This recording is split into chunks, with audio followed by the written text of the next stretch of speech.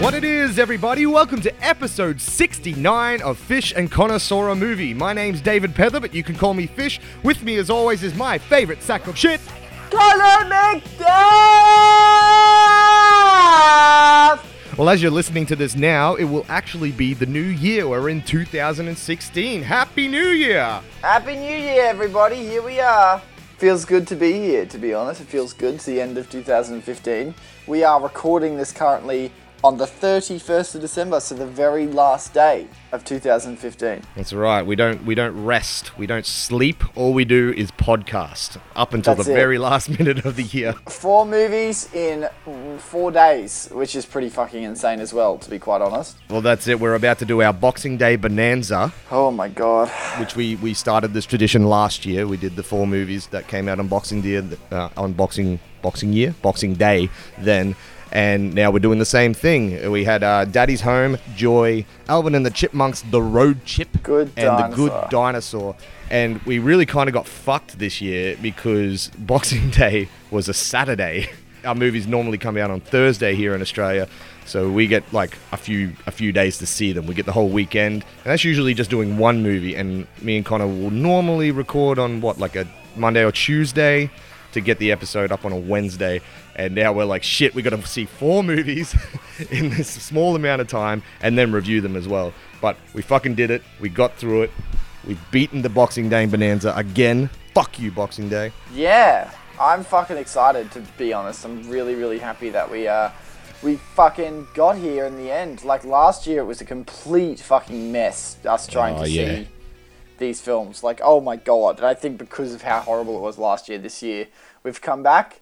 We know more, we're new, we're fresh, and we're bloody ready. I tell you what, we're bloody ready for this one. I'm so ready. It's going to be excellent. I'm so ready. Did you do any double ups? I did a double up of Alvin and the Chipmunks and The Good Dinosaur in one day. How'd you go? I did Good Dinosaur and not Joy, the Daddy's Home in one day. Yeah, it had to be done. We had to double up. Let's be real. Yeah, we didn't have long at all. Well, listen, I reckon we should just get straight into it because we've got a lot to talk about. Let's kick off with Daddy's Home. And you know what? Because it's the new year, I'm going to do a synopsis for you. How's that sound? That sounds like a lovely idea. I tell you what. All right, well, Brad, played by Will Ferrell, who just wants to be a good dad. Is just making progress with his stepkids when Dusty, Mark Wahlberg, the kid's biological father, rocks up. Better than Brad in almost every way, Dusty forces his way back into his family's lives, but then realizes it's all the little things that Brad excels at that makes him a better father to their children, like packing lunches and dealing with the pressures of the school pickup line. Eventually, the two work together to bring the kids a better life, and Dusty moves just down the road with his new family, where the tables are turned as he has to deal with the stepdad of his new stepchild, played by fucking John Cena. That's a good synopsis. Good job. Fucking smash that shit out. We don't have time to fuck around today. We're going to get through 4 fucking movies. I know. Now, what did you think about, now that we've got the plot out of the way, I'm a little shocked at how quick you got through it. What did you think about Will Ferrell in this film? Well, you know, and our listeners will know that I am a big Will Ferrell fan. Yep. I loved Get Hard. I love the Anchorman movies. Pretty much anything with Will Ferrell in it is a fucking win for me. And he brought the Will Ferrell A-game that I expected. I loved him in this film. Yeah? I love Will Ferrell as well. I think we both have always been big fans. I didn't like Get Hard very much, but I love Land of the Lost. It's actually one of my big faves from him. That's so funny because that's probably my least favorite. I don't know why people don't like it very much. I think I need to watch it again. Yeah, but I really appreciate it. Step Brothers. Oh, Step Brothers. How did I not mention that? Talladega Nights. Yeah. Semi-Pro. Like, these are fantastic Will Ferrell films, but to be honest, I feel like what's happening to him now is that he's getting typecasted into a different role than what he's normally played, and it's kind of shitty.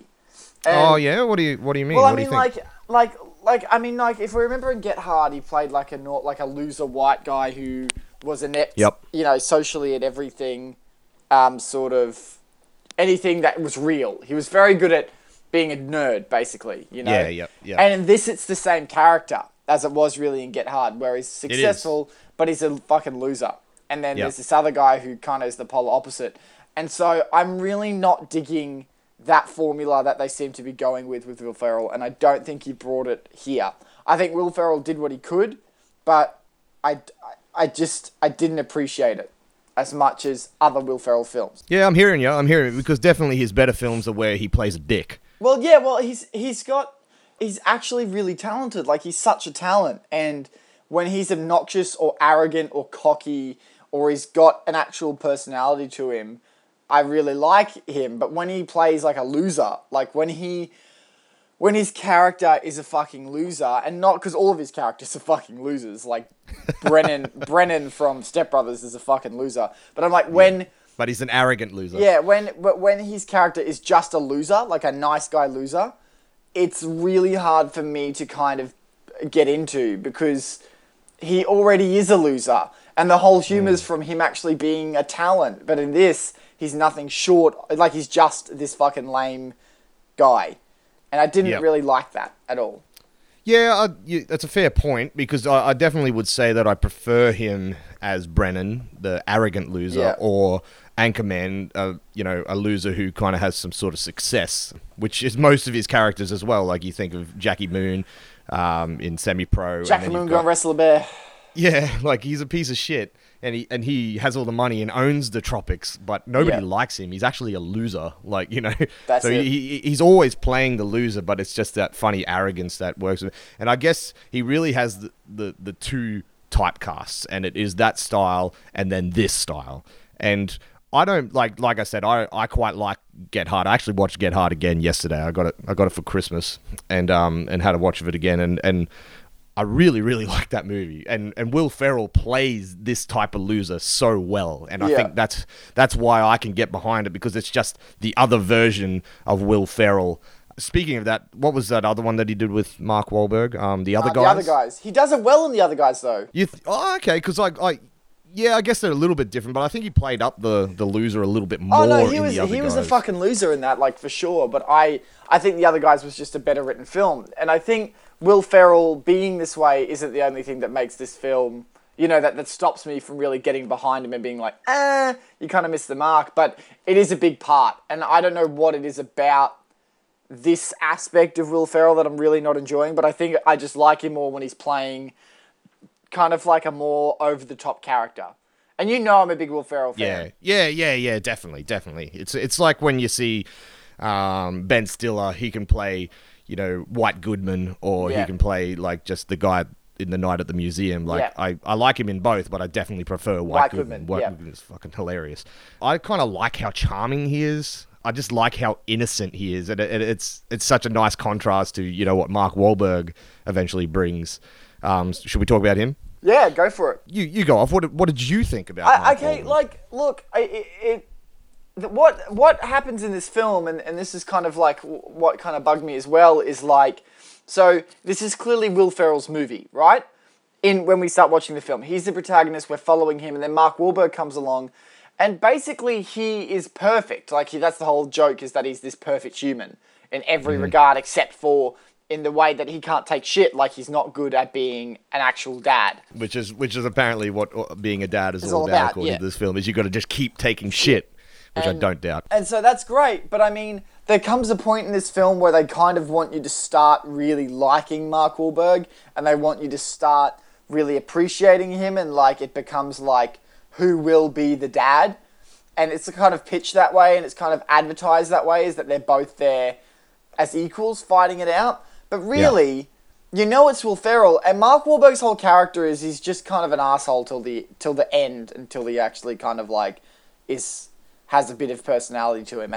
Basically at the very end. Like, once Will Ferrell punches him in the face is the only point where he kind of like starts being a nice guy. And before that, I just kind of looked at him as like a bad guy. It's just like this antagonist. Whereas I was expecting him to be more like in the other guys, where there are these two very different characters who have their own personalities and are both protagonists. Instead, I've got a protagonist and an antagonist, and I'm not really too... It didn't feel like he was a co-star. Like, it didn't feel like he was... I don't know. I just wish they were on the same side a bit. Like, I wish they were fighting... They had equal ground, but you knew it was going to be Will Ferrell from the beginning. Well, the best part of it is when they are on the same side later on, when they have the fucking great dance-off and, you know, they have to combine their sort of skills for the better of their children. That's definitely the best part, and I think that's where these guys work so well, and that's why the other guys... worked so well. Was so fun, because they were on the same side, and you want to be... Like, I love Will Ferrell just as much as I love Mark Wahlberg. Like, Mark Wahlberg is definitely one of my favorite actors. Like, I think that man can just about do anything. He can jump from fucking, you know, full-on serious action films like Lone Survivor to Ted to this, to other guys. I think the range that he has, even though he pretty much plays Mark Wahlberg in every fucking movie, I like watching Mark Wahlberg. So, I do agree with you, but I think we needed a bad guy. Like, he has to be the bad guy. He's the antagonist. So I saw that from the minute he walked through that fucking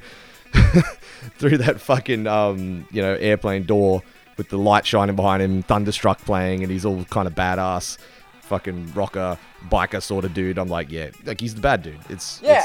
And that's fine. Like, I wasn't like upset that there was an antagonist. I was just kind of more upset that this whole time I've been expecting, like, because of the way the film's pitched and shown, I was expecting more of a competition and less of, like, Will Ferrell getting shit on for 2 hours. Yeah. Oh, you don't think there was competition?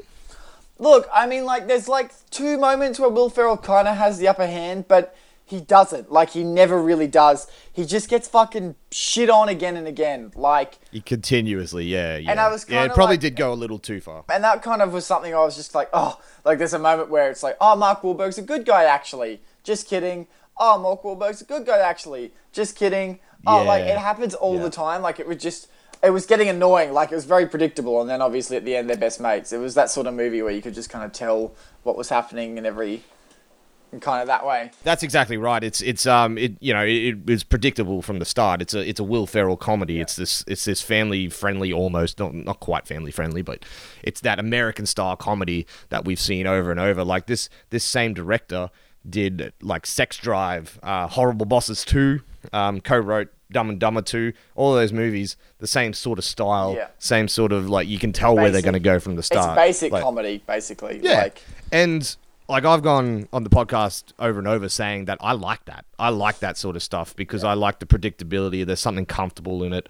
I know these guys already. Like, I feel like we already know these characters. We've already seen these guys play these type of characters, before, at least Will Ferrell. And Mark Wahlberg's just Mark Wahlberg, just a little bit more of a dick. So we've seen that before. And I want them to become friends in the end. And if they didn't, you would be disappointed. So you know it's going to come that way. And I guess because I just expected there to be a lot of mind games going on because Will Ferrell's character is so naive, and so he just wants to be, he's such a good guy that he just believes in the good of everybody. And Dusty just plays with him over and over and over, that it continues. Like you said, he seems like a good guy, but just joking, he's not. I was okay with that because I expected it, I guess. I wasn't angry at it. I was just like, oh yeah. But I do think that maybe it went a little too far. And you start to get really pissed off for Will Ferrell, though, which is what I think you're supposed to feel. Yeah, but I mean, like, that's the problem, is that you kind of get mad. You're like, fuck Mark Wahlberg. Like, what a fucking asshole.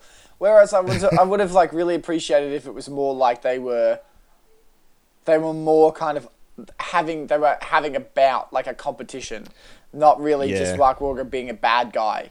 Like, Will Ferrell brings it upon himself occasionally, but for the most part, it's just Mark Wahlberg fucking him over, kind of over. Well, I think for the fact that we do see that he does have a decent sort of side to him, but his final agenda is trying to get the family back, and he's here to fuck over. Like, he actually spells it out to him when he's doing that hilarious scene where he's just doing push-ups while they're having a conversation. Oh my God, yeah.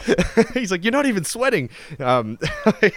He says straight out to him that I'm here to steal the family. Don't get me wrong. I think we could be mates, but like, I'm here to take my family back and to overthrow you. And the whole, like, you know, when they're telling the bedtime stories and it's all passive aggressive sort of shit going backwards and forwards. Yeah. Like, man, I think us as dudes, like, we always want to be the alpha male. So for somebody to come into our house and take what shit is, you know, what we've worked so hard for, like, I think every one of us can, at least guys, can sort of relate to that in terms of, like, fuck this guy, how dare he come into my place. So I was getting really fucking rowdy in the cinema. I was getting annoyed as well. And it's a good thing. That's what you're supposed to feel. So, like, I think they've done what they've set out to do and made me feel that way. I don't know. I mean, like, on another note, like, because I agree completely, it kind of set out what it wanted to do, but I just didn't like what it wanted to do, I think.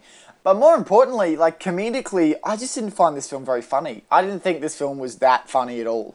I didn't think the writing was very good, and I wasn't laughing. There wasn't really ever a point where I was laughing. And I know I'm fucking critical of comedies, because, like, comedies are my shit. But, like, you know, comedies are to me what horror is to you. But I just kind of am like, nah. Like, it's not well written. It's kind of just, it's just too in your face a little too much. And I know that, and that's not an excuse, because I know that, you know, Will Ferrell is very capable, and Mark Wahlberg are both very funny people and they're very capable of doing very funny things. But, like, just the whole, like, even the dog taking a shit on the floor, and, like, that motorbike sequence where he drives the motorbike through the house, I was just like... Yeah. I was just like, what the fuck? Am I watching Mall Cop? Like, this is, like, so fucking lame. Like, this just isn't what... Those things are never what made a Will Ferrell film entertaining. Like, it was always Will Ferrell and his physical comedy and his ability to manipulate dialogue to work for him. Whereas this is kind of relying on very silly, dumb tropes that other very silly, dumb comedies do. And it makes them unfunny as well. Like, the fact that you've told me that the guy who directed Dumb and Dumber 2 and all these other films, I mean, it makes sense, because that's the same comedy I'm seeing. It just seemed very Hollywood. Like, it just seemed very fresh out of the studio. Like, some guy has written this film. Here it is. Let's make the next comedy. Here you go, Will Ferrell. It didn't feel like there was any heart to it, I think, is what I'm saying. You're right. You're definitely right. It's not Anchorman. It's not that classic Will Ferrell comedy that I've come to expect from him. I did giggle. I was like all those jokes that you just brought up. Besides maybe the dog taking a shit, I did have a giggle at. There was maybe 1 or 2 points throughout the film where I did a full laugh out loud moment, but I expect to be laughing out loud the entire time. Yeah. I definitely think the movie had heart, though, because, you know, it's all about family and stuff, and in terms of that, but in a comedy heart, probably not.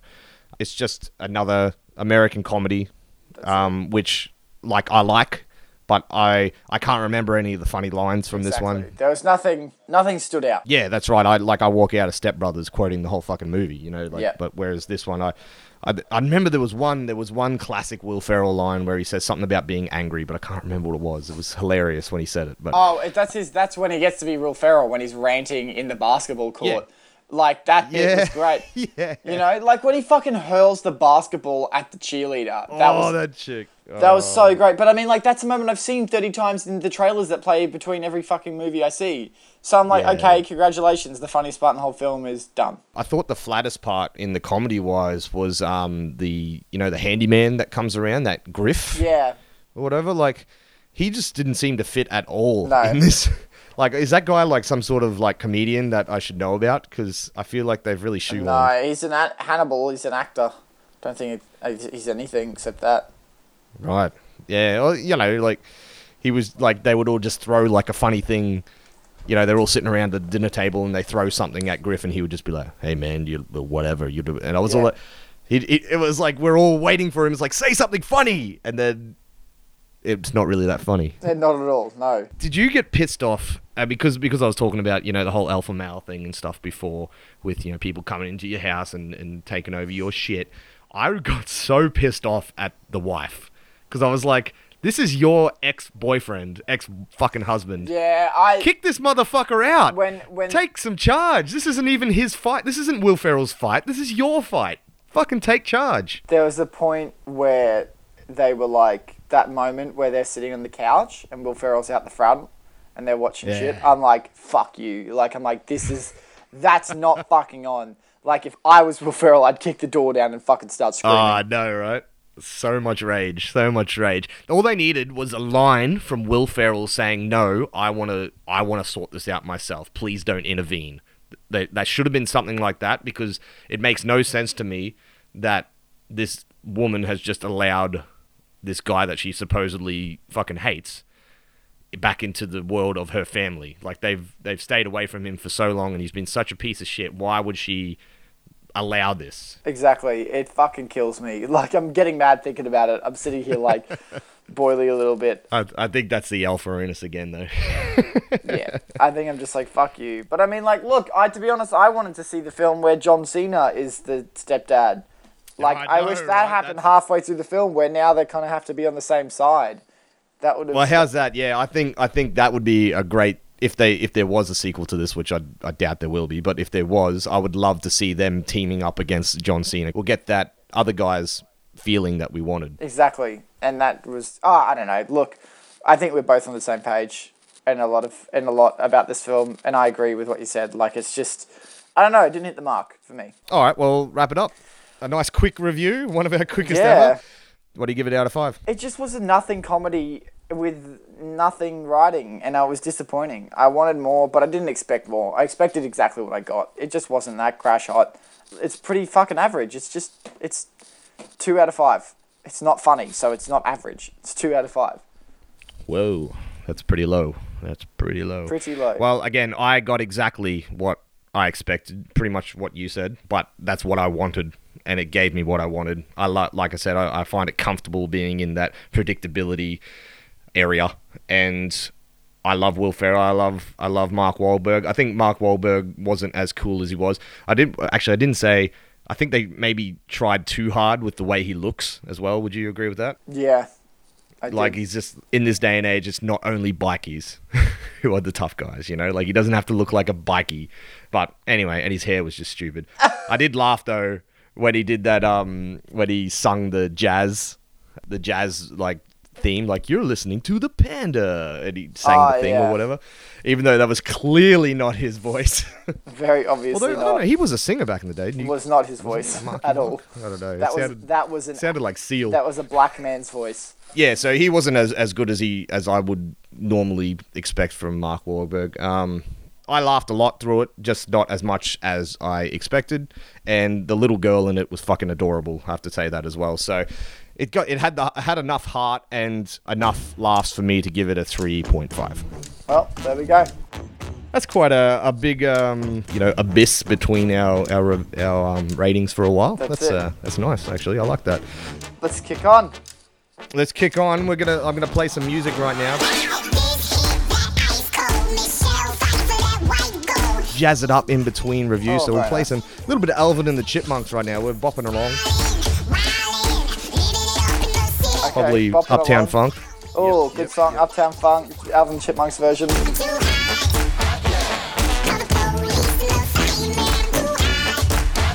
What fucking worst version of the song? Hope you're liking it.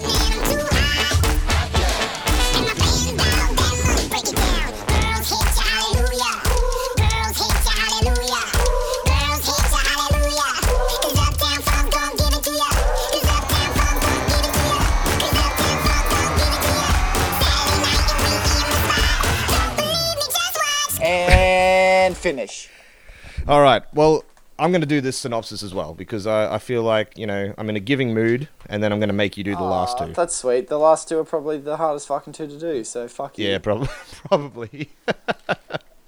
All right. So when Dave, played by Jason Lee, seemingly decides to propose to his new girlfriend Samantha, this will mean that the Chipmunks, Alvin, Simon, and Theodore, will be related to Samantha's horror son, Miles, played by Josh Green. Miles does nothing but bullies the Chipmunks and dislikes them just as much as they hate him. They all agree that they need to head to Miami, where Dave is allegedly about to pop the question, to halt this unholy union.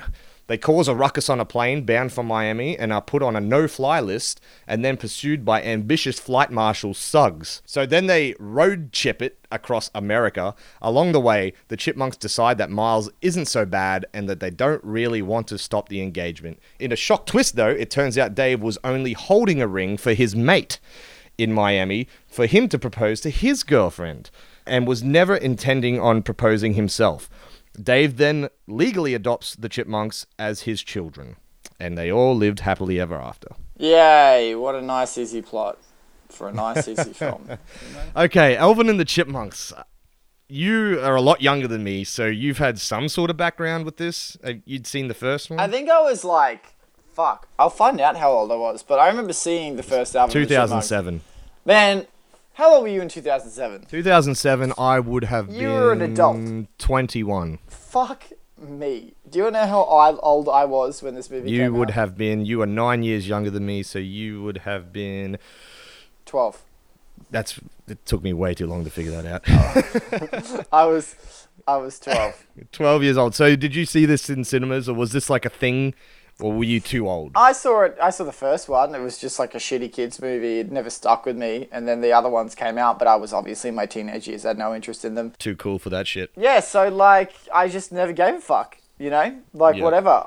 Clearly it's doing well with kids, though, because they're fucking eating that shit up. Oh, man. Speaking of which, this film made $20 million on its opening weekend with Star Wars.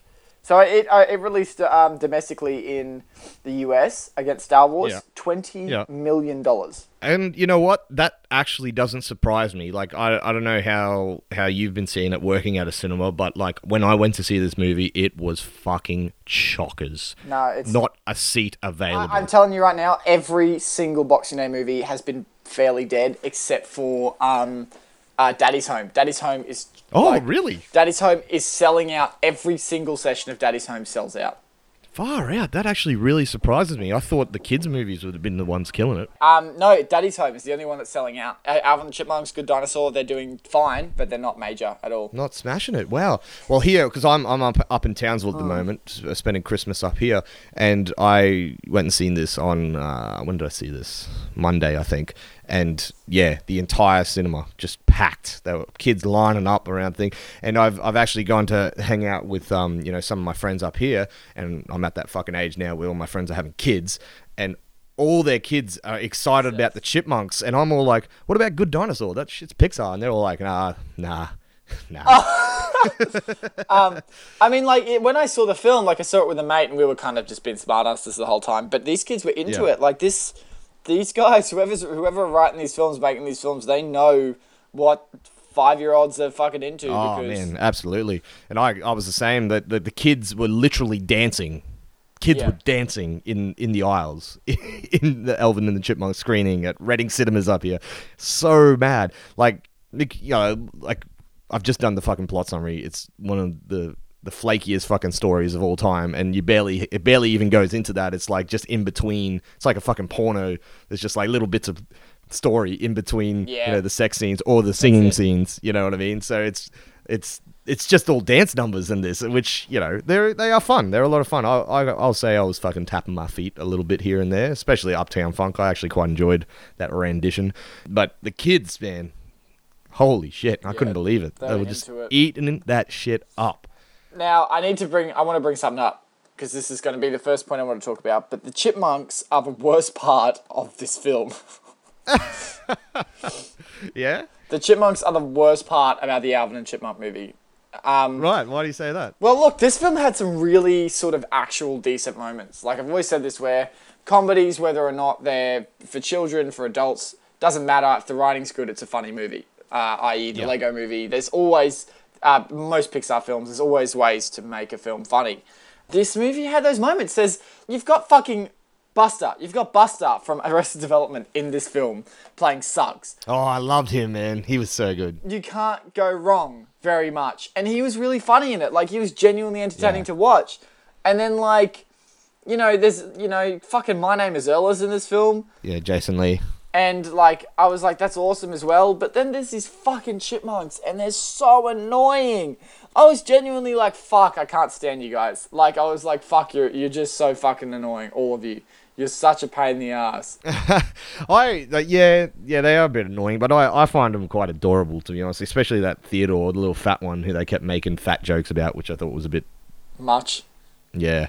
Because I did go back and watch the first one just before watching this, and they don't do anything like that in the original, so I haven't seen. Well, I mean, like the first one's about Jason Lee discovering the fact that he's just found fucking talking chipmunks, which I think is a big deal. And by this, and apparently now everyone in the world, regardless of whether or not they know who Alvin and the Chipmunks are just okay with them fucking talking. So whatever. Yeah, that's it. But they are like a sensation. They're like they're pop stars, so everyone knows them, and they play up on that, so I get that. But I guess because they're just so friggin' cute, I can kind of understand why they are the focus of the film, like, and that's why kids will love them, and parents will probably love them as well, just because they're... I don't know. I found them fun. I didn't think they were really that annoying. What does annoy me though is that they have like name actors play these fucking chipmunks, but they all sound the same because they've got a stupid chipmunk voice. Yeah. So like Justin Long and Jesse McCartney are playing. What the fuck? And fucking and the girl chipmunks are played by like Anna Faris and Christina Applegate. And it's like, how would you even know that? That's not even bringing people in. And by the way, Christina Applegate, Anna Faris, Kaylee Cuoco, so Penny from Big Bang Theory, right? These are big shot actors, and they're barely in this fucking film. I know! I thought the girls were going to be a big thing, because they're not in the first one, and obviously they come in the sequels in between this. But I actually kind of liked the girl ones. I was like, I would have liked them to be around a little bit more, because the guys, they just kept making fat jokes about about Theodore. It's true, and like, oh man, it's odd. But I did like Suggs. The guy you said from Arrested Development. I thought he was hilarious. He was fucking brilliant. And he fucking just owned it, man. Like, he knew what kind of movie he's in and just fucking went for it. Like, he was definitely lame and stupid, but it works so well. And any time that he was on the screen, I was just like, yes! But he's chasing them the whole time and then just gets trapped in an elevator? Yeah. I was like, damn it, I want a showdown with these guys. And that was like kind of the weakest part of the whole film, was like, here's the antagonist and he's gone. Like, I was like, come on, are you serious? Because he was such a presence the entire time, and then just... Because I managed to bring a friend along to this, and I turned to her and I said, where the fuck did Suggs go? Yeah. What happened there? But he did have, I guess he had that, in the credits, he gets chucked out of the hotel and stuff, which was kind of funny. But still, like, let's have something. Like, it's just like he's this great antagonist, and then they just fucking drop him. Yeah, it was odd. Speaking of antagonists, what did you think of that Miles kid, Josh Green? Oh, what the fuck? Like, he's like nearly like sociopathic at the beginning, and then suddenly is a nice kid. I know. I thought he was shit. He is you're talking about the chipmunks being the shittest part. He's definitely the shittest part for me. I fucking hated that kid. It was just so weird. I was like, me and my mate were like, haha, what an asshole. And then we're like, fuck, this guy could kill these. Like, these are small animals. These are rodents. And you're like... Well, he actually whacks one of them with a fucking golf club. Yeah, I know. That's like broken spine right there. I was like, what the fuck? And then suddenly they're mates, and like the chipmunks are like, yeah, you mess with all of us. You mess with one of us, you mess with all of us, yeah. Part of the crew, part of the ship. And I was like, oh, fuck. It was just so... the crew, part of the ship. It was just so weird. That character, like, he came out fucking guns firing way too much. Like, he was way too bad to start with. Like, exactly you're saying, sociopathic. He was horrible. And it was just, like, over the top. It was like, how do we make this guy be a bad guy? Let's just make him the worst he can possibly be. But you can't do that and then just turn around and make us want to like him later in the film. Like, I hated him from the start, and I didn't believe for a second when he comes back around. I was like, nah, this guy's a piece of shit. I don't care if you want to cry about your fucking dad leaving. You suck. Oh, that was so fucking lame. I could not stop laughing. My dad left when I was 11 years ago. Like, oh, fuck off. Like, who cares? It's like, we've moved on, man. Yeah. We've moved on. This happens to everyone. Like, shit. It was so... I almost wish that he was more of a kid, not a teenager. If he was like maybe a 6 to 10 year old, I think that would have worked a lot better. And I could even go along with the bullying a bit more with a little shit like that. You know, it's just a kid being a little shit, not a almost grown man fucking going on a road chip with chipmunks. Yeah, I don't know. I didn't... It was fucking weird, man. Like, that old character was just so odd. But there was just moments, though, that were really cool at the same time. Like, while all of these things were happening, there were still moments where I was like, this is actually okay. And I also wonder how much money they put into this fucking movie to get Kaylee Cuoco. I don't know if I'm saying her last name right. I don't really give a fuck. The Anna Faris. Who was the other Christina one? Applegate. Christina Applegate. Justin Long. Fucking... Jesse McCartney. Jason Lee, Jesse McCartney. Like, how much money did they pay these people? Like, yeah, those are big names. Stifler's mum is in it. Yeah. For, like, only the smallest part as well. It's just so odd. Like, I just wonder how, like, genuinely how long these people... Well, you'd have to think that the likes of Anna Faris and Christina Applegate would get some pretty coin just for coming in and laying down, like, half an hour of tracks. Yeah, I don't know. It's just so... It's just such a small role, and they did it. Like, they did it. Fucking Red Foo's in there. Red Foo, yeah. There's heaps of cameos. Even John Waters is in there, and he's like an old like exploitation filmmaker. Like, what the fuck's he doing in there? I feel like this is just a movie that's been made in, you know, out of a Hollywood party. They're like, hey, you want to come and do this? You want to come and do this? Yeah, we'll chuck you $1 million each. It'll be fucking sweet. I reckon they all smoke weed together. Oh, for sure. Come up with a movie about talking chipmunks. And they were just like, all right, let's do it. Like, they're like, let's fucking do it. Why not? Let's all be in chipmunks. Who gives a fuck? Actually, talking about these random people that are in it, they actually do, like, with John Waters, he made Pink Flamingos way back in the day, like this blaxploitation comedy sort of thing. And they do all these nods to things that just aren't kids' movies and really old films. Like, they even reference, like, The Exorcist and... In this? Yeah. When Miles gets to the airport and he's showing that you know, the security guard that Alvin's a fucking doll and starts doing all these different things with him, and he twists his head and he's like, oh, he can do Linda Blair things, which is Exorcist, the chick who played the Exorcist, the girl in the Exorcist. And wow, I didn't know that. And I was like, what? Yeah, what the like, fuck?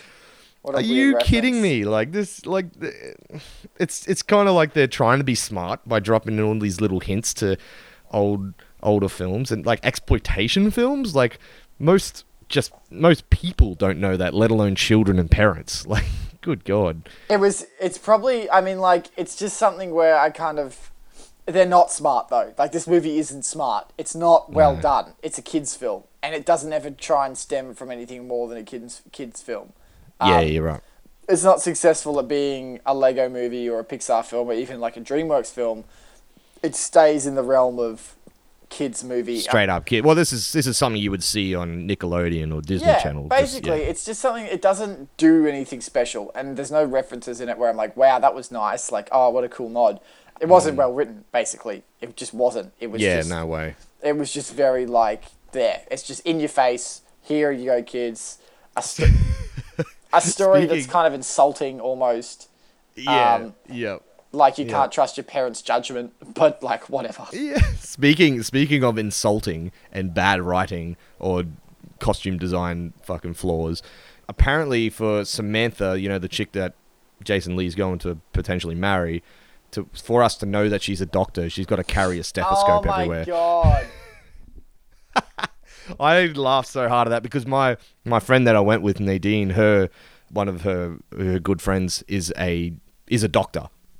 And so she's been around the doctor world for, you know, years and years and years. And she was like, that really pisses me off. Doctors don't take their stethoscope to fucking dinner. They don't take it to the mini golf place. Like, she just, oh, look at this old thing. Like, oh, I was in such a rush. Like, fuck off. That is so stupid. That really... so shit. It was just so dumb. Jesus Christ. I couldn't believe that. Did you like Jason Lee? I don't know. He's not in it much. Like, he's just there. He does the Alvin line, like, twice, but I didn't really care. I kind of just kept saying, is that really Jason Lee? Like, is that really him? know. That's all I was thinking to myself. I come to realize, like, I don't think that Jason Lee is all that good of an actor unless he's in a Kevin Smith movie or playing My Name is Earl. especially after watching the first one the other day. Like, he really struggled doing that. Alvin! Like, it was just so lame and so out of place. But I think when he did it in this one, it was okay. But I have a feeling, like, he's just doing this as a cash cow. Yeah, fucking like, obviously. It's Alvin and the Chipmunks 4. There's no artistic integrity in this fucking film. How did it get to 4? But he's just like, yeah, he just looks like he doesn't give a shit. He's rocked up, probably fucking hungover and done this shit. Yeah. All right, are we done with this one? Yes, dear God. We spoke too long about it. Fucking hell. It's a fucking Chipmunks movie. We just reviewed the 4th installment of a franchise neither of us have had any fucking interest in from the beginning. I don't care. It's not very fucking good. It's pretty fucking annoying. It's exactly what you think it is. It's a 2 out of 5.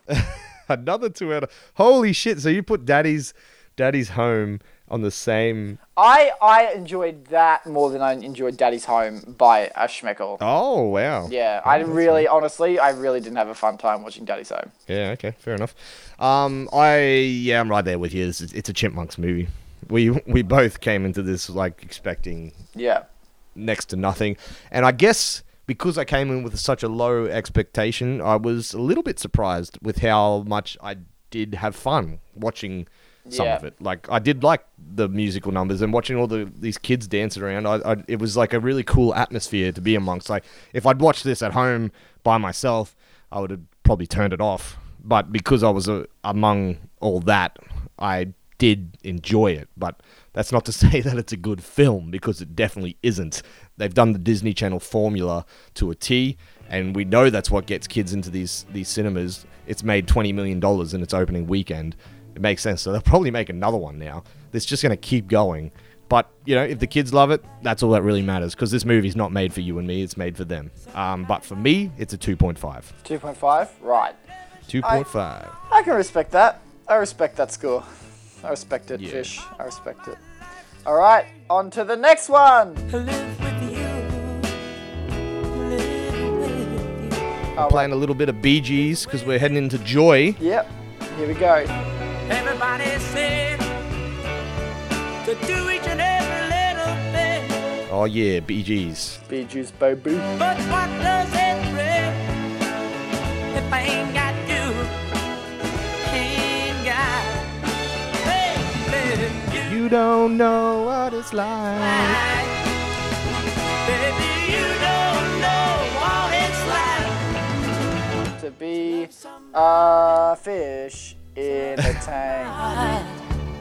The way I love you.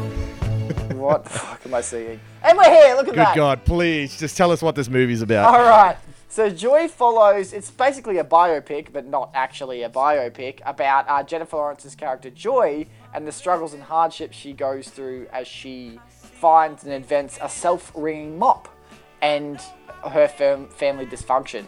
She's pretty much down in the dumps the whole way through the film until the very end, where she finally finds success and fucking beats stops taking shit and comes out on top. The rise of a business tycoon. That's basically the whole film. That is the whole film. Yeah. It was a fucking long film, man. Oh my God, right. I said to the person I saw this film with, literally I was like, the first thing I said is, David is not going to like the fact that this is 2.5 hours long. I'm like, David's got to be fucking shitty that this film is that long, because I was shitty that film was that long. The length of this film is too fucking much.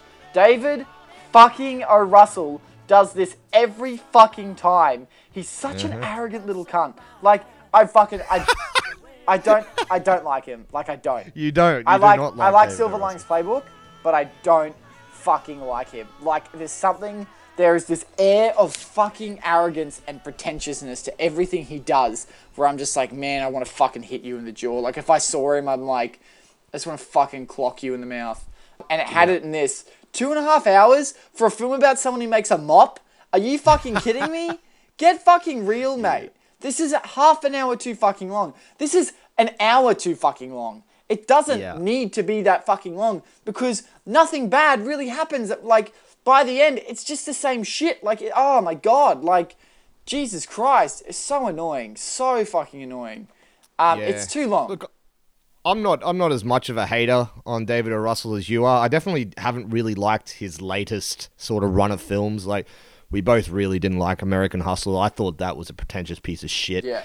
It should have been so much better. Silver Linings Playbook was okay. I don't mind it. I did like The Fighter.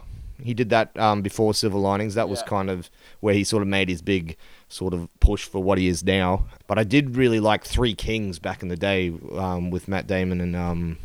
I haven't seen Three Kings. It's like an army film. Yeah. It was quite well done. But Mark Wahlberg. Oh, shit. Sorry.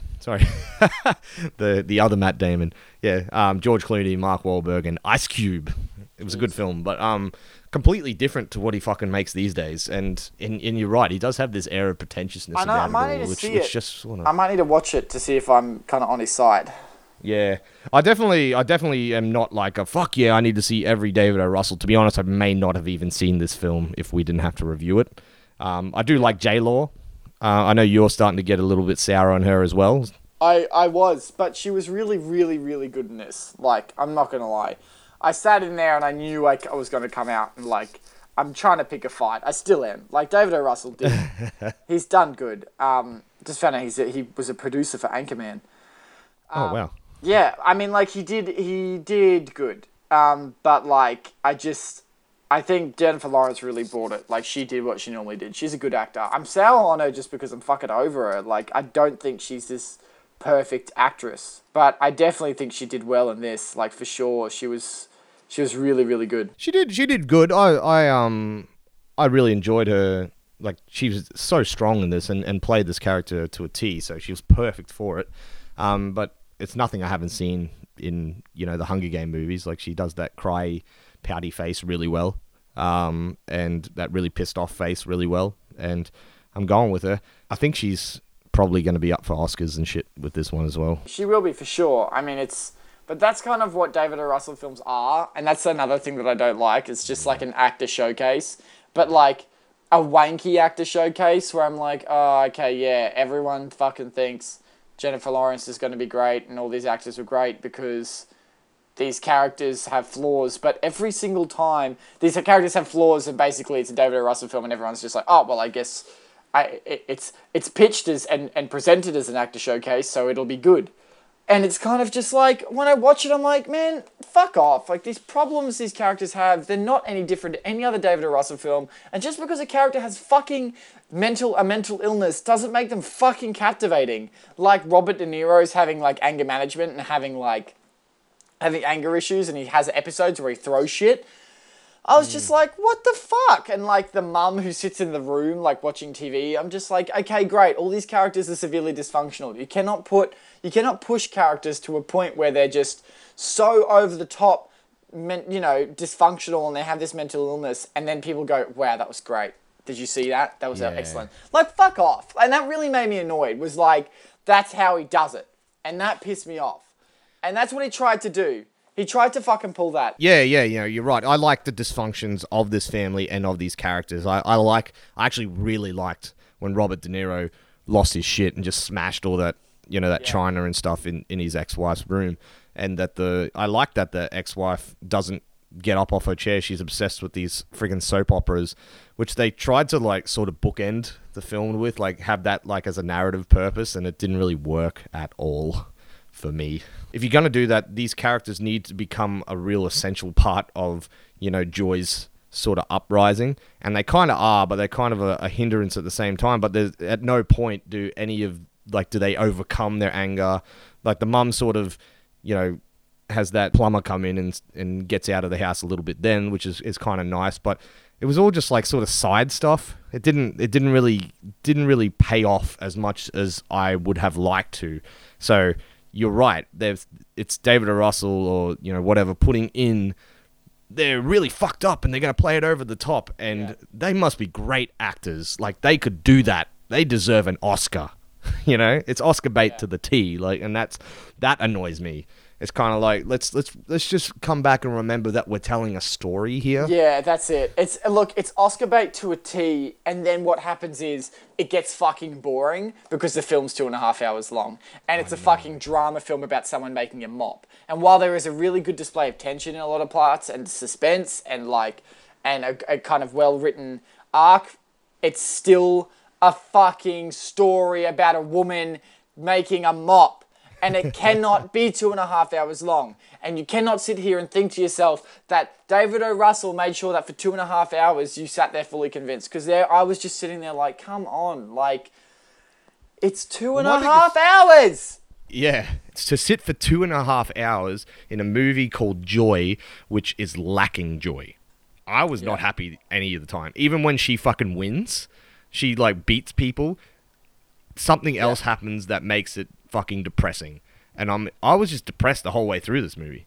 Like, even when she's, you know, got her fucking business up and running at the end, I feel like they don't really... They just sort of give you a little hint of like, oh, and by the way, this is what she went on to do. But I'm not happy for her. Yeah. Her parents, and she still gets fucked over by all her family. Oh, that was so annoying, by the way, was that there was that instant drop in those characters. Like her dad's fairly, like, while an idiot and crazy, her dad's pretty supportive the whole way through. And then Trudy's the same, and then out of nowhere, they're just fucking evil, like just mean people. Oh man, what about is Trudy the French chick? Yeah. Jesus Christ, she pissed me off, man. She pissed me off a lot.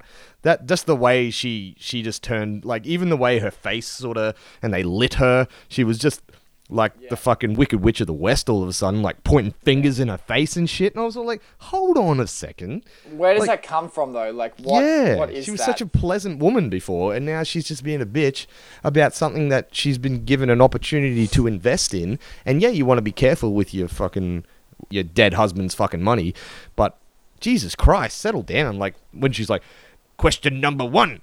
Question number 2, and I was like, this is supposed to be like a really intense, dynamic scene, and I'm just fucking laughing at this idiot. It's a little too over the top, and at the same time, these characters went from being lovely and having a family that's dysfunctional to these people that become evil because the story needs them to be evil.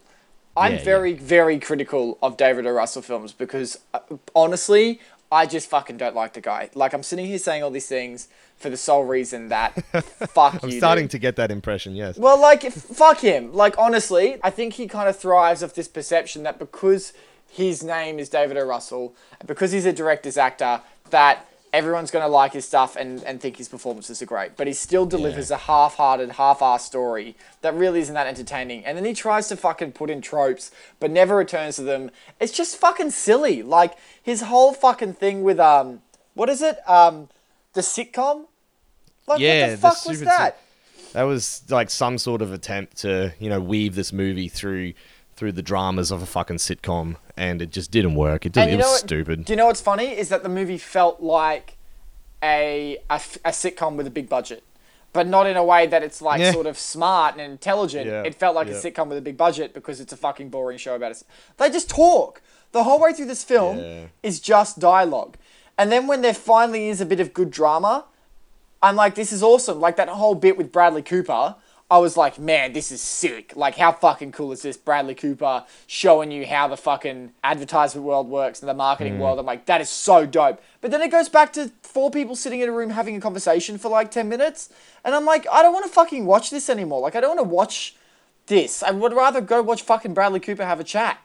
Not have a chat. Bradley Cooper show you how to fucking sell things, because that's awesome. Yeah, it wasn't too bad. I don't think I liked it as much as you did. I think he kind of was shooed-in. It was just like, hey, Brad, can you come in and fucking, can you be a part of my David O. Russell film? We want to keep the whole crew together, you know? It's such a common thing, and that's what I didn't like either. It's like, he kind of forces all these people, all these characters in, and tries to make all of them relevant, and then they just fuck off. Like, Bradley Cooper's character was probably the most fun to watch out of everyone, and he just fucks off, and then he's at the very end, but he wasn't of any real relevance. And then, like, it's like the husband, the ex-husband, he's there, and he's super important for 5 seconds, then he fucks off. Then there's the best friend, and she's not ever important at the beginning, and then she's there for 5 seconds, then she fucks off, then she comes back. Like, she's literally there to make that phone call. Yeah, and then there's and the sister, like, the sister's there, and she kind of she's just being a bitch.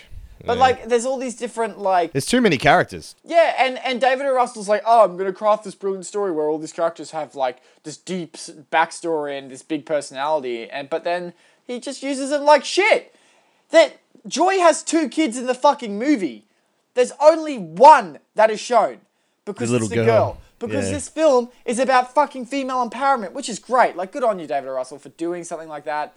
I don't really like, when I watch a film, I've become more like you, Fish, where I can appreciate what you're doing and I can still understand that, this is all about, because it's about strong, independent females, this film. But it doesn't matter. Like, I'm not watching this film for anything else than a good story. And you know that it's more than anyone, Fish. Like, how fucking everything I bring up is always about story. Like, every time. If I have a qualm, it's about story. I'm never like, the cinematography is top. And, this film, I'm like, okay, this is great. Female empowerment still doesn't give me an excuse to make a shitty kind of story, like a shitty dialogue film. No. Like, he's trying to, I feel like he's trying to ride that wave of like, look at this. I'm making the next Erin Brockovich. Yeah. Like, no, you're not. This is nowhere near that. This is just fucking boring. Fish, you and I are pretty fucking salty about this guy, like, as it is. Like, we're both kind of like, suck a dick, man. Like, But to be honest, though, I actually did come in with some higher hopes. I am being probably a little bit more critical than how I felt when I'm watching the film, but on Oh, so am I. On reflection, it's just like, when I think back on it all, I'm just like, man, what was actually happening in this movie? Like, all we needed to see was her, fucking make a mop and then do well with it. Like, and a few hardships along the way, but not all this bullshit. Let's ditch a few characters. Let's have, like, maybe the sister and the dad. The fucking husband doesn't need to be there. The kids don't need to be there. Well, the kids need to be there for her to, want to work for them, I guess. But I don't know. It's just, it just got so muddled to me in the end. And I walked out so, like, unsatisfied. Like, the great elements, like, performances are great. Like, I won't go against that. We're doing an acting showcase here, and they're all fucking bringing their A game. Like, Robert De Niro is just as good as he always is. Actually, the work to make him look younger, whatever CGI or whatever they did. Oh, it fucking worked well. He looked really good. Fuck, that was great. Yeah. J-Law just brought what J-Law always brings, and I didn't think she did bad, and I don't think she did fucking brilliantly, but she was awesome like she normally is. I hope she's not getting an Oscar for it. I think somebody else needs to get her. We'll talk about that when Oscars sort of come around. She did really well, but I don't think she deserves the Oscar. I think But to be honest, from memory, I think she was probably a bit stronger in this than she was in Silver Linings Playbook. But Silver Linings Playbook is a better movie. yeah, that's true. To be quite honest. I like Silver Linings Playbook. I don't like this very much. But yeah. I mean, look, I'm done. I don't want to say anything else. All right. Look, I mean, like, this film has really good moments, and I think the performances were, of course, on point, because these are good actors, and David O. Russell is a director's actor. And that's great. But I mean, like, it's 2.5 hour dialogue film. Maybe if it was 90 minutes, I would have probably been like, this is pretty cool. But it wasn't. It wasn't 90 minutes. It was 2.5 hours. And that's too long for this sort of film. It was too long, too drawn out, and it got annoying.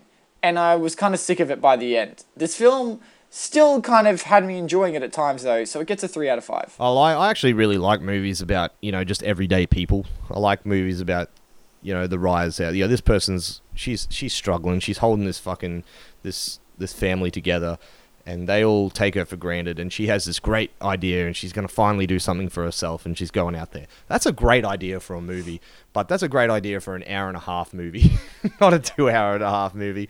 It just dragged on way too much characters, made everything just really muddy, and I started to just not really care in the end, because I knew that even when she gets what she wants, she's still going to get fucked over because her family is so fucking shit.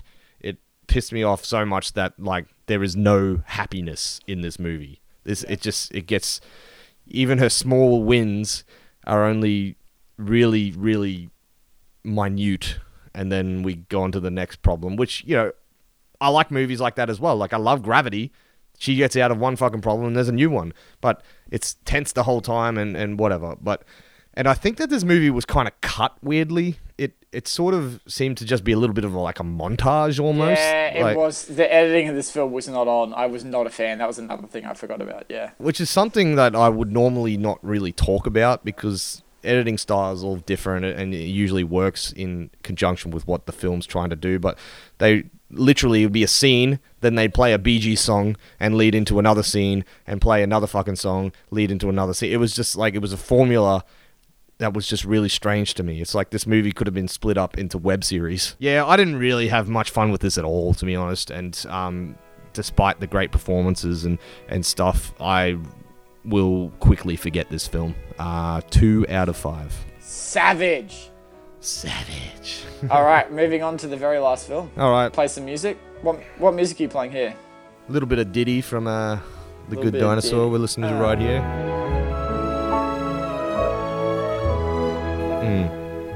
Yeah. Get it. Yeah. Get it. Here we are. We're here now. good. Hello. Hi. What's up? We're going to Here we talk are, about The Good Dinosaur, and Conor McDuff is going to tell you what the fuck happened in that movie. All right, so The Good Dinosaur is a Pixar film. It follows Arlo, a little brontosaurus. Now, this film's whole gimmick is what if meteorites didn't hit the Earth? Which is awesome. I like that. And so these dinosaurs are building shelters. They have houses. It's kind of like dinosaurs are kind of just living in a world with humans and buffalo and all the other animals that exist now. So dinosaurs are basically the humans, would you say? They've like evolved to be the human of the world? They've evolved to be what we are. Like, they are the apex predator. Anyway, what happens is basically Arlo is a bit of a wimp. He's the runt of the litter, and after his dad dies in a horrific accident, he gets washed away in a river, and he's lost his way home. And so the whole film is about him finding his way home, and on the way he meets a little boy who also is lost. And he finally finds himself, and he stops being a wimp, and he stops being a baby, and he becomes a man, and he embraces fear and overcomes the obstacles that face him in life. And he gets there at the end. He returns to his family, and everybody's happy. Now, Arlo gets fucking shit on the whole way through this movie. I've noticed a fucking trend in the films that we've all watched, which is every single one.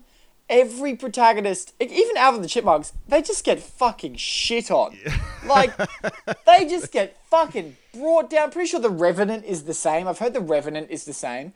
There must be a trend going on in the writers' world where everyone just gets fucking beaten to the ground over and over. Because The Good Dinosaur is just about a dinosaur getting the shit kicked out of him for 2 hours. That is what this film is. It's fucking full on, hey. It's brutal, man. Like, his knees are all fucked up. He's like jumping across chasms and catching rocks with his teeth. Yeah. Like, good God. It's full on.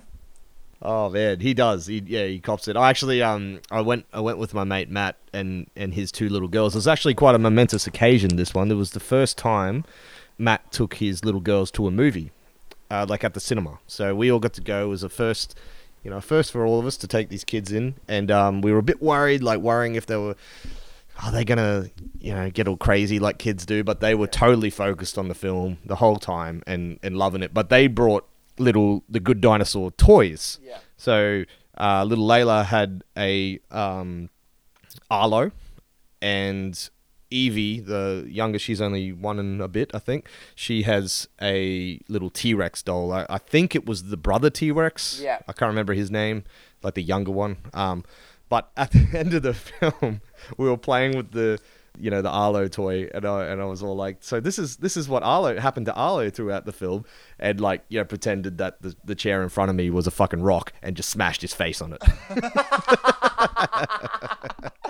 This is pretty much what happened to Arlo throughout the whole film. It's so funny because Arlo's basically totally justified the whole way through. He's a fucking little kid, terrified because he's tiny. Everyone around him is bigger than him. He feels useless. And then the film's like, let's beat the shit out of him. And they just fucking torment him. And it's full on. Like, I was genuinely, at times, when things were happening to this guy, I was like, oh my God. Yeah, I was cringing.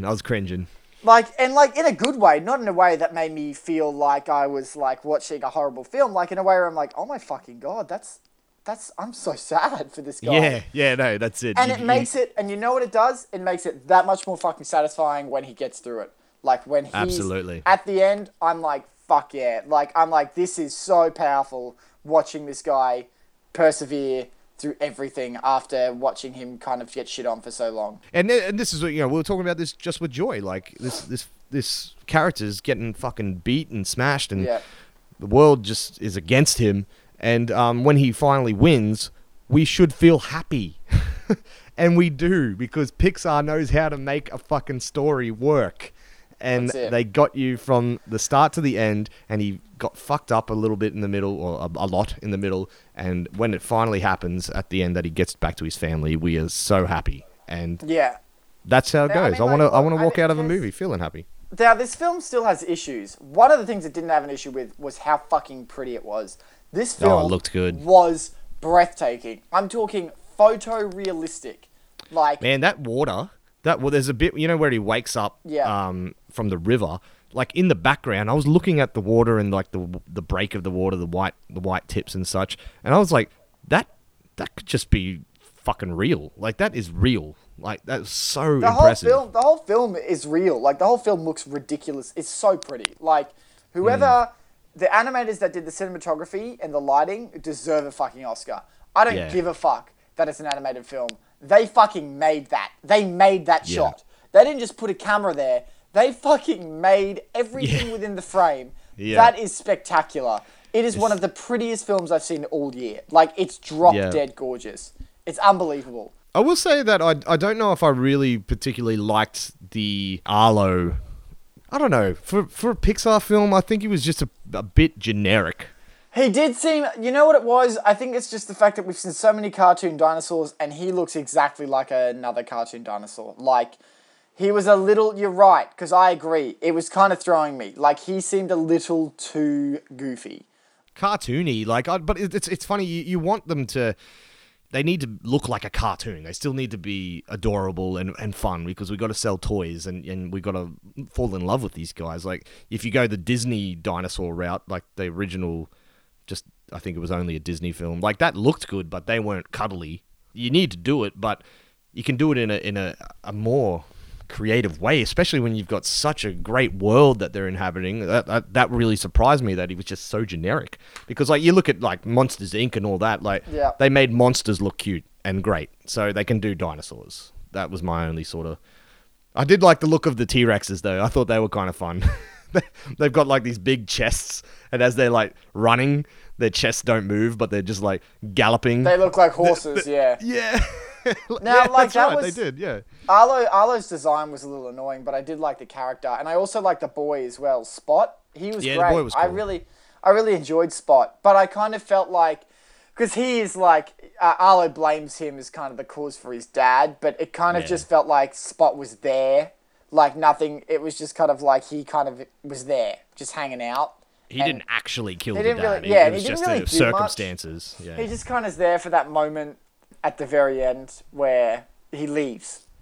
Oh, when he finds... are you talking about, like, Spot was just there for the movie? Like, he didn't really have much of an impact? Yeah, he's just kind of hanging out.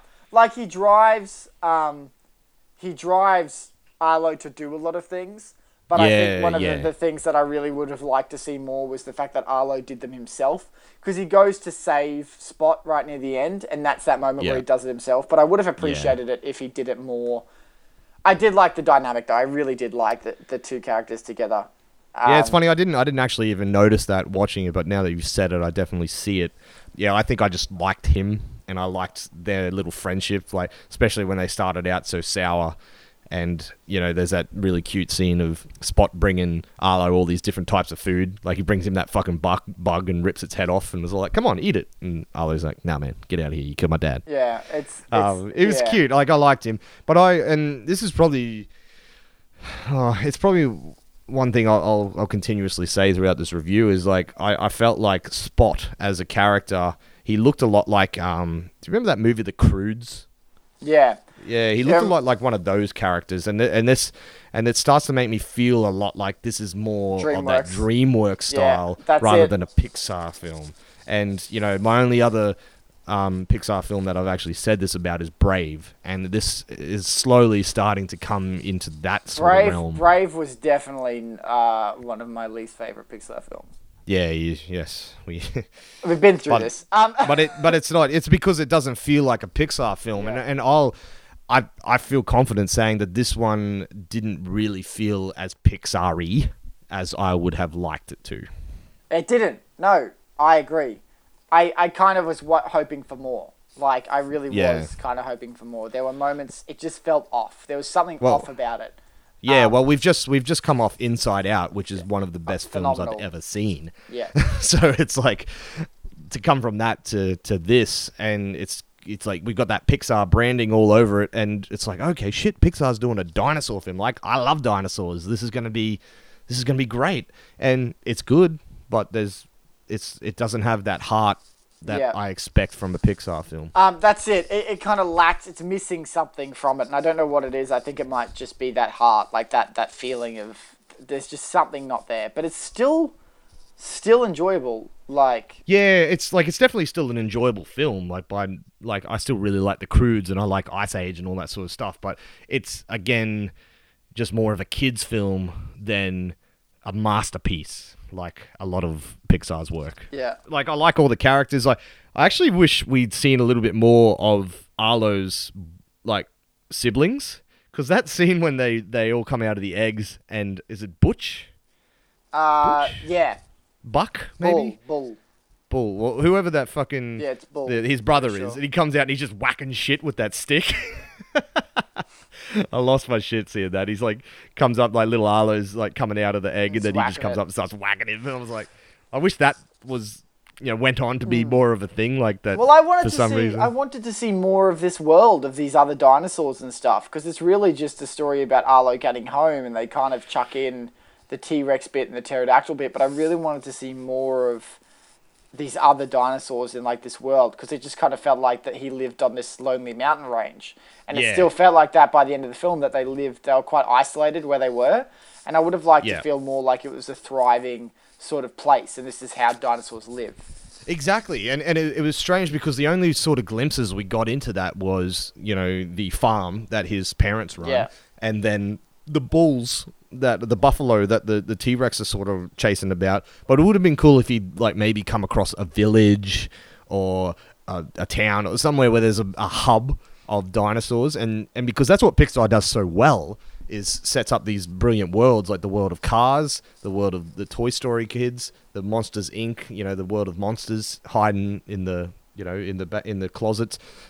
Finding Nemo, like the going ins and outs of the Great Barrier Reef. It's that's something that they do so well, and you're completely right. They've really dropped the ball there. I wish it felt more of a journey. I was a little confused about like how far they were going and what was going on. It just kind of felt more like they were still just walking home. Like, it didn't seem, because they had the river the whole time. Like, and that's all this movie is. It's just a walk home. And that's kind of bothered me. I wish it was more, but I mean, within saying that, it was still really fun to watch. It was still a great time. It just was missing the things that would have made it that perfect film. Yeah. Now, but the T-Rexes were fucking brilliant. They were my favorite. That whole T-Rex thing with the raptors. Well, that pretty much became a western in that part, like, which I felt like Rango. Really dug. Yeah. But those T-Rexes and like how he kind of like stands up for himself and he becomes this cattle. Like, that's when it started feeling like a journey, when he's like helping these guys herd these buffalo, and I'm like, man, that's so great to watch. Like, that's so special, and it was really pretty. This whole film's gorgeous. Like, I cannot get over how fucking pretty this movie is. Can't stress that enough. But that's it. Like, and that's what we needed more of is just that world building, like we were just talking about. Like, because that's probably the best part of the film, bar.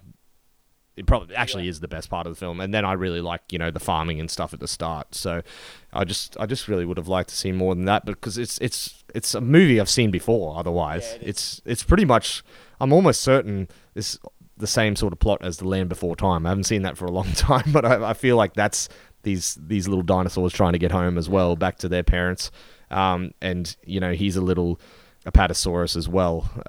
So that's. Yeah.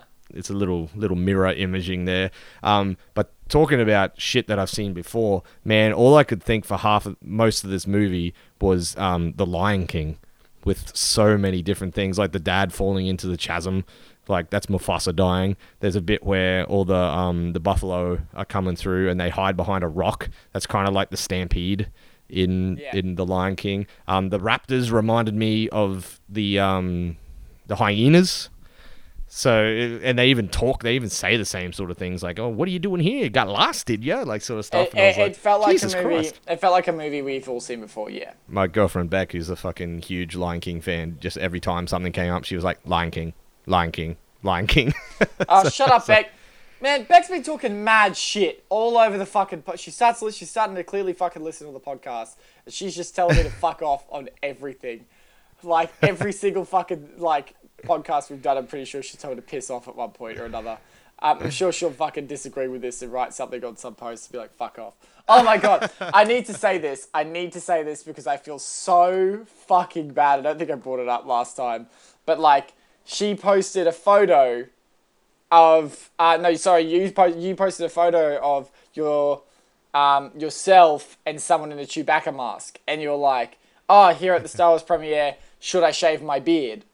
And I wrote, being me and you being you, I was like, "You need to shave your pubes," is what I wrote. And then Beck commented and told me to fuck off. And while Beck and I do partake in a bit of banter, I didn't really understand where that came from. And I was like, what? And then I checked, and Beck was the one that posted the photo, and she made the joke because she was in the Chewbacca mask.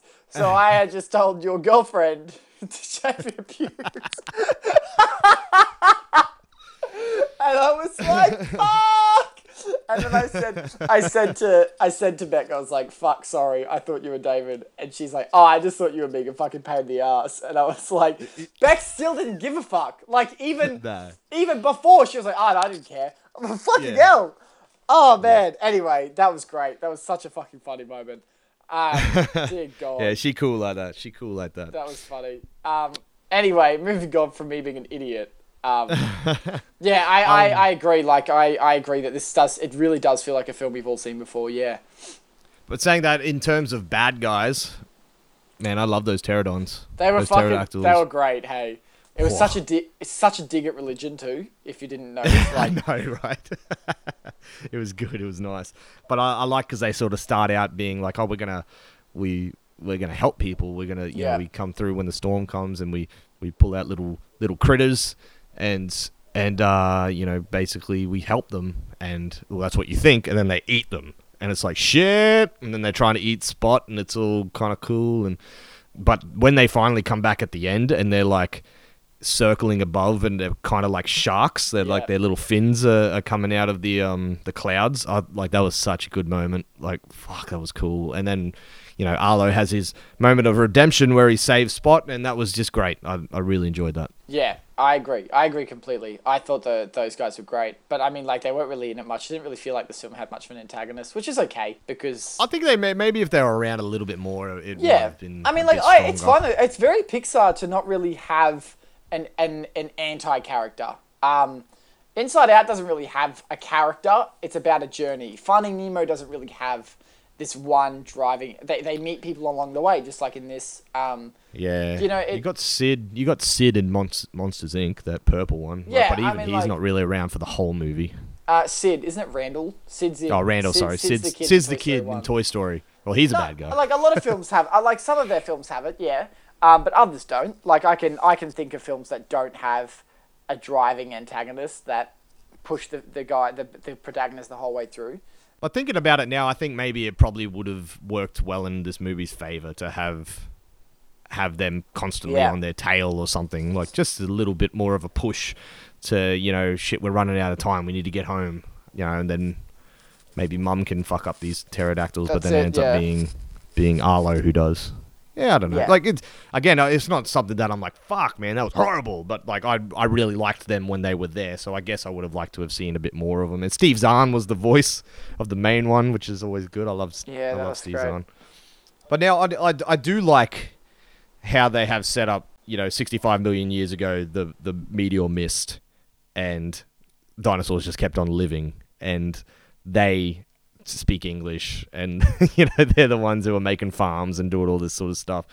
I think that's a really cool concept. It was cool, but it was a gimmick that they kind of relied on in marketing but never actually went into in the film, and that was disappointing. And that's going back to that world building. Like, I keep coming back to it. Like, it's such a dropped ball, because that is such a great idea.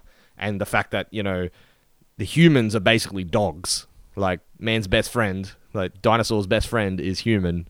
Like, that's cool. Like, it's all really cool ideas that we don't get to go into too much. And then Spot, fucks off with his little family, who are all just, they walk around on all fours, which I think's funny. Oh, that was great too, yeah. They're sort of like dog-like thing, yeah. I don't really have much else to say about this. To be honest, well. It's pretty hard to really get into this one because it is just what it is. It's not brilliant. It's not awesome. It's not fucking horrible. It's that in between that seems to be a lot of the movies that we reviewed last year. Well, let us know what you think about it. I had a really good time watching this. This is by far my favorite out of the four. I very much enjoyed it, as I do most Pixar films, but it kind of didn't hit the mark. Not as much as Inside Out. It was very, very pretty. The dialogue was excellent as well. Like, it had those fantastic moments, but at the same time, the overall story just didn't really feel like, it didn't feel big and grand like most Pixar films. I give it a 3.5 out of 5. Look, when we went, I said I went with my mate and his two little girls, and I think this was a perfect film for them to sort of start their cinematic journey with, because it is a kid's film. This is one of the most kid films of the Pixar library that I've seen. Like, there's nothing that will sort of go over kids' heads and be there for the adults really that I can remember. It's not like smartly written like a lot of the other ones are. It's a simple story of a dinosaur getting back to his parents, and kids can relate to that. And I think it will do really well with the kids, like it did with Matt's kids. Like, they loved it. From like I said, they were focused on it the entire time, and we were worried that they were going to possibly get a bit rowdy and get short attention spans, like running out sort of thing. So it's done its job, but I come in expecting a Pixar film. Yeah, that's it. And I didn't get a Pixar film. I got a DreamWorks film, which again I'm okay with, but that's not what I wanted. And for them to drop the ball with this whole world building thing is a little bit disappointing to me. But at the end of the day, it's still enjoyable. But I feel like I'll quickly forget this as well. Like, I probably won't ever go back to this one. I'll buy Inside Out. I probably won't buy this. But still fun, and I had a good time watching it and I think being with the kids actually helped that. So I give it a 3 out of 5. Nice. I can respect that. Well, this is interesting because I think this is one of the weakest Boxing Days I've seen in a long time. Oh, dude, at work it is not busy at all. Not what it should be. It's Boxing Day is like the day. Like it is. That's the day that the shit get. And I you got to blame Star Wars. Star Wars killed Boxing Day because it came out just before it, and everybody's seeing Star Wars still. Which fucking if you haven't seen it, go fucking watch it, so and then great. listen to our podcasts on it. But it's if Star Wars had come out on Boxing Day, then that's a different story. But like, Star Wars doesn't need Boxing Day. These movies were all stuff that we could have seen in April. There's nothing special here. The years before, at least the last 3 years, we've had a Hobbit every year. We had a Big Hero 6 last year, I believe. Like, pretty big shit. Like, I think Big Hero 6 is better than any of the kids' movies we've watched here. Yeah, that's true. I agree. So it's really kind of disappointing. And I wonder if this is going to become a trend now that Star Wars has that late December time slot. They're just going to keep bringing out gold, and we're going to keep going to watch that. And is this going to kill Boxing Day? What do you reckon? I don't know. I think Boxing Day will be fine. I think it'll be okay in the end. I think it's just something that has happened this year, because to be honest, the releases this year are pretty abysmal on their own. Like, I think it was just a matter of these films aren't that good. And while Star Wars has had a big impact, I think, the first one's out now. No film's going to be as big for a long time as The Force Awakens. So next year is an anthology film, so I don't think it's going to be as crazy at all. Rogue One next year, is it? Yeah, the Rebel film. Yeah, it'll be interesting to see what that'll, because that's not. It doesn't have Harrison Ford. It doesn't have like all that nostalgic feel. It's its own thing, so that'll be interesting. But I think we need another tentpole on Boxing Day. We need another big franchise that comes out on Boxing Days. Yeah. But I am worried that they'll keep all the franchises away from Star Wars. So it'll be interesting to see what we get up to next year with our third Boxing Day bonanza. But this year, it's just been that average in between that most of the year's been, to be honest. How many 2.5s to 3.5s have we given this year? So fucking many, man. Like this year was pretty disappointing when it came to movies. Like, look, I don't like. There have been some very big highs for me. Like, and actually, I'd like to do right now. Like, just off the top of your head, right now, what would you say are the top 3 films of 2015? Star Wars, Inside Out, and I don't know what else came out this year. What else came out this year that I loved? Mad Max. Mad Max was out this year. Jurassic World, Terminator Genesis, Avengers. Birdman. Oh, yeah, of course. Birdman was probably the other one. Yeah. That was way back. What about you? That was nearly a year ago. Well, definitely Jurassic World, of course, and Star Wars. And then I'd probably say Mad Max. Yeah. Oh, it was so good. It's the only 5 out of 5 I gave this year. Yeah. What did you give a 5? You gave Empire a 5. But did you give anything else? I'm pretty sure I gave Inside Out a 5. I'm pretty sure. Yeah, I gave it a 4.5. I'm pretty sure I gave it one higher than you. I don't think it was 4.5. Yeah. There you go. Well, Inside Out would be a close 4th for me. There are a lot of biopics out this year. Yeah. There are a lot. Fucking Black Mass. Now. Legend was good. I did like Legend. Like, we have had some great films, but just in general, it's just been that mid-range, and that's not necessarily a bad thing, but like, it's usually like I remember when we first started this out, we were given a lot of like higher ratings and a lot of lower ratings, and there was rarely that. I hate giving 3s. I hate giving 2.5s because I feel like it's kind of a cop out. It's like you either like a film or you don't like a film, but it hasn't been that way. There's been a lot of movies where I was like, yeah, that was cool. That's it. Man, I'm just looking at all these movies. I forgot that all these came out. It's been a long year. Yeah, it's been a really long year. But yeah, my goodness, we got through it. A full year. This is our first full year where we've gone through and done from January to December. I'm very proud of us. We did well. We stuck with it. We have. We haven't missed a week. Speaking of which, we're taking a 2-week break. We're going to take a little holiday break from now after this one. We're going to come back in with The Revenant, though. Because I think in the next few weeks we've only got like Point Break, which I'm actually pretty pissed is happening because Point Break is one of the greatest action films of all time. Keanu Reeves and Patrick Swayze kicking ass. And we've got this fucking new one with the fucking ex-husband from Joy playing the Patrick Swayze character, which just, I don't know. I'm sure it'll be great, but I don't know. But yeah, we're going to skip that one and we're going to come back in with The Revenant and then The Hateful Eight. And then because our Star Wars retrospective was so successful, we're thinking we're going to do a lot more of that sort of stuff next year. Yeah. So what's the first big movie coming out next year? Batman, Superman. So we're thinking we'll probably talk a bit of Batman, talk a bit of Superman, watch a heap of their movies before we lead up to the big supposed new start to the DC Cineverse. That's it. Is it too late? Probably, but we'll find out when that comes out, and we'll talk about that then. But in the next week or so, guys, like, check out all our old podcasts. Like, this is our 69th podcast, so we've got plenty of movies that we've dropped our stupid opinions about.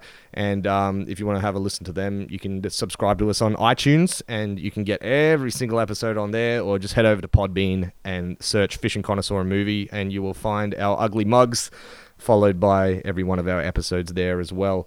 But guys, thank you so much for the support this year. It's been mind-blowing. We've actually had a lot of love coming our way, especially lately, and you have no idea how much that means to us. Like, we love that you guys are digging what we're doing, and we want to keep giving you guys what you want to hear. That's it.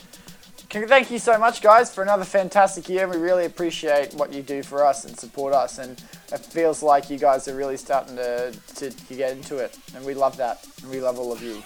Anyway, you're all a bunch of cunts, and I hate you. Play the music, Fish. Turn down for what?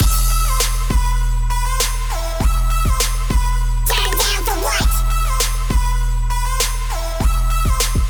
Turn down for what? Turn down for what?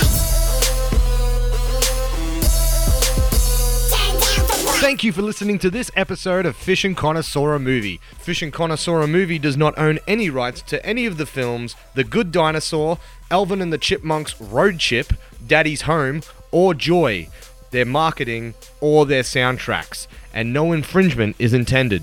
The track Homecoming is performed by Michael Danner and Jeff Danner. The track To Love Somebody is performed by the Bee Gees. The track Thunderstruck is performed by AC/DC. And the tracks Uptown Funk and Turn Down for What are performed by the Chipmunks.